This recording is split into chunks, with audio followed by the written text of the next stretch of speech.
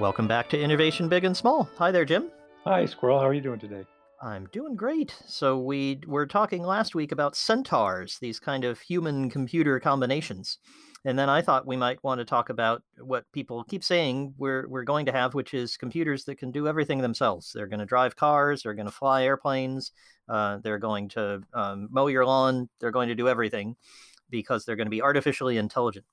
And you and I think, have been hearing this story for maybe 30, 40 years Yeah, that, yeah. that artificial intelligence is coming. Is it here yet? Are the big companies ready to actually make it go? I think it is here, Mm, and it's making a difference. So I was on an advisory board for autonomous vehicles at Nissan, and the cars are getting very close to autonomous. Obviously, there's sensor technology and GPS technology, and all sorts of technology that goes into an autonomous vehicle. But we're seeing it there. There are companies that are really completely AI based financial services companies that use AI to target customers, to take in data on every aspect of their lives. Ant Financial is what I'm thinking of, the Chinese company, and also to just automate everything, so it's almost no hands touch. Now, I don't know where that breaks, but they're scaling like mad, and they just had a partial IPO where they're raising over $30 billion. So, um, I I think a lot is happening. I interviewed a guy from Harvard named Marco Iansiti, who wrote about the strategy side of AI in companies, and he talked about some of these stories. So I can make a link to his interview in our show notes. But yeah, I think it's here. I think it can be used for good or for bad, right? So you can use there's good use of every technology and there's bad use of every technology. well, sure. We have all the facial recognition being used by tyrants around the world and so on. So there's certainly bad examples. Yeah, that's a very good example of bad. A good example of bad, exactly. I want to challenge it before we get to that. So I don't believe it's here.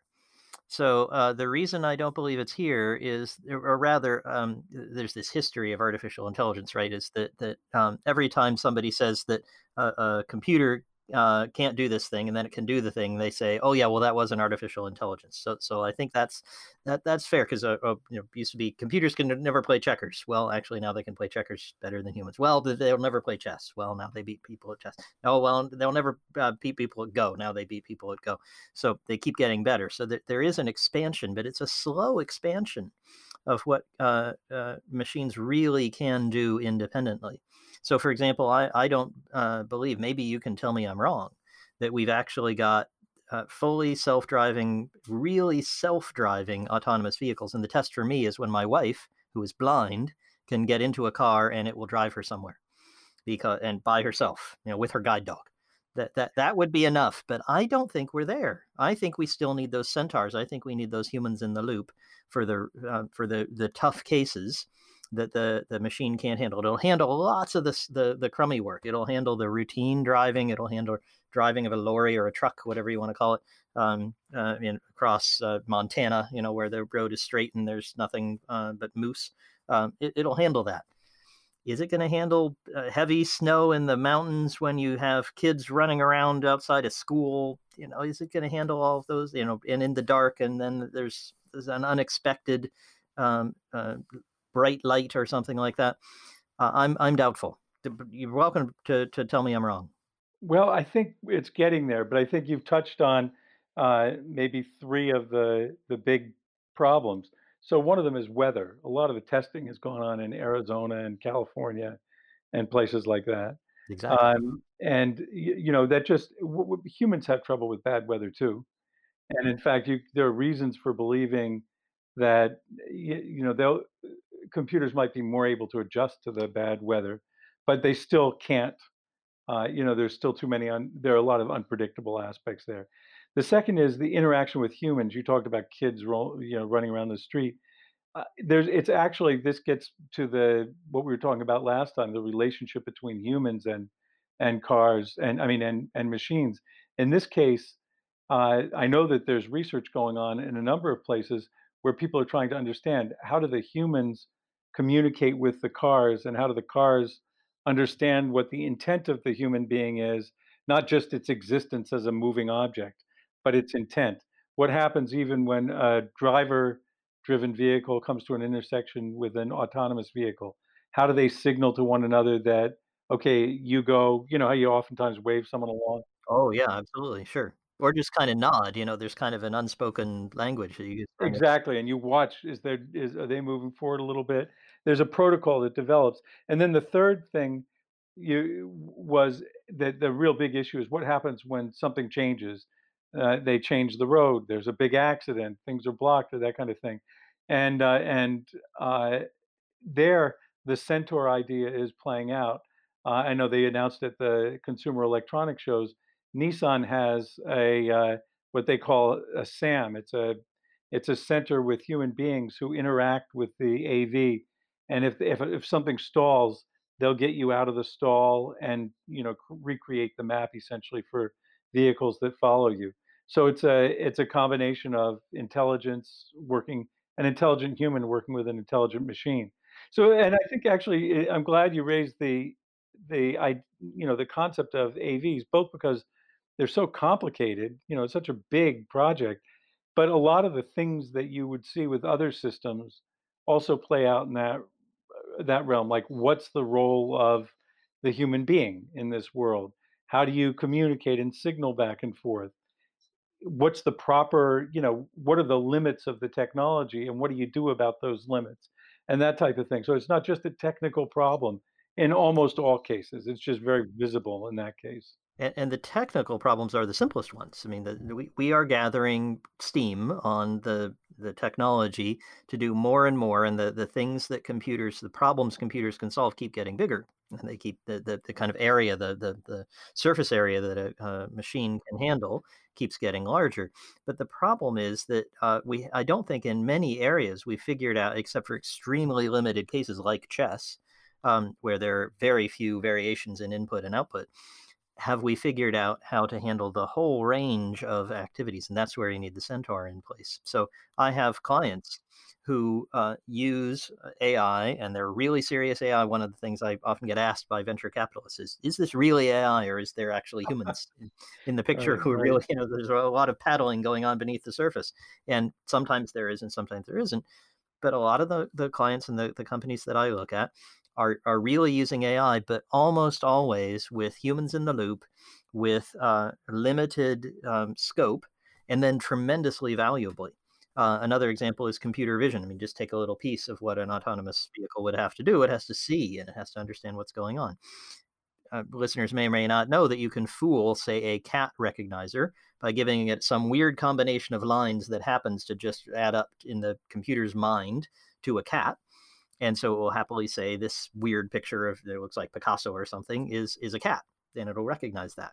Now you're not going to encounter that as you walk down the street. You're going to encounter cat-shaped things that are walking across your path, like cats do. So in normal circumstances, the computer will be just fine. It'll recognize all the cats in the environment that it needs to. But if you give it weird input, if you put it in a weird situation, if you try to operate it beyond the design parameters, beyond that surface area that it's designed for, you don't get good results. And so all my clients, all the startups that I'm working with who have an AI component have a human somewhere in the loop. And so that's why I say we're not really there. We're not at the point where somebody can just switch on a switch, say, here's my company. My company consists of this computer. It does whatever it does. I'll be back in a year to collect the profits. We're not there, and we're nowhere close. And I don't know if we want to be there No, that's another because question. we all have had the experience with systems that may not be AI, but the world changes and they hit their boundaries. I had a broken refrigerator, and the center that was supposed to fix it delegated out to a place that only does recalls, and they didn't know anything about refrigerators, and it's just a complete mess. And I think that's what maybe we'll talk about it next time is sort of the good. We could use AI as an example again, the good uses and the bad uses, and the smart uses and the not so smart uses. I mentioned that I wrote a short piece about that, but there's so many ways to use it. Where I think AI is used badly is where people take an existing workflow, they pick some little task that some poor person is doing, and they try to automate that, and they get it maybe 80%, and now someone's picking up the pieces of a badly defined process that's badly automated, and I think that that's where maybe where people get maybe get some use out of listening to this is sort of thinking through how do you think about that? What's the strategic use, and what are the traps you can fall in if you're just chasing AI? Yeah, and that's one of the biggest dangers. It's why I get the VCs asking me to check out the companies for them and say, "Is this really AI?"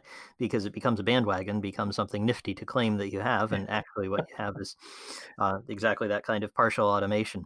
Most of the clients I've worked with have not done that, so they haven't gone into a tiny piece of a larger process, but they have crossed themselves up trying to do too much automation, and that can be a significant problem. Sounds like it's a problem both in big and small companies. Yes, absolutely true. In a big company, the impact can be, when you screw up, you can really screw up. But so people tend to be more cautious about the deployment of the technology. But ironically, sometimes that causes you to try to use it in a small niche where it either doesn't add a huge amount of value or it's just anomalous. So interestingly, yeah. That is certainly true. Okay, well, let's pick up some of these ideas next time because I think there's plenty more to say about AI. But I'm glad that we were able to cover kind of two sides of the same coin. Jim's a fan of AVs, thinks we're going to be moving around in them sooner than we think. I believe they're going to be very helpful, but you're going to to have a human in the loop for a long time. So there's a couple of different perspectives. We can pick that up next time. Good. All right. Well, thanks, Jim. And listeners, thanks for coming along and listening to me and Jim chatter about technology and large and small companies. If you're interested in those topics, find us on the show notes. Our email and Twitter and other fun things are there, and we like to hear from listeners. And if you hit the subscribe button, we'll be back again next week with more on AI and large and small companies and innovation of all kinds. Thanks, Jim. Thank you, Squirrel.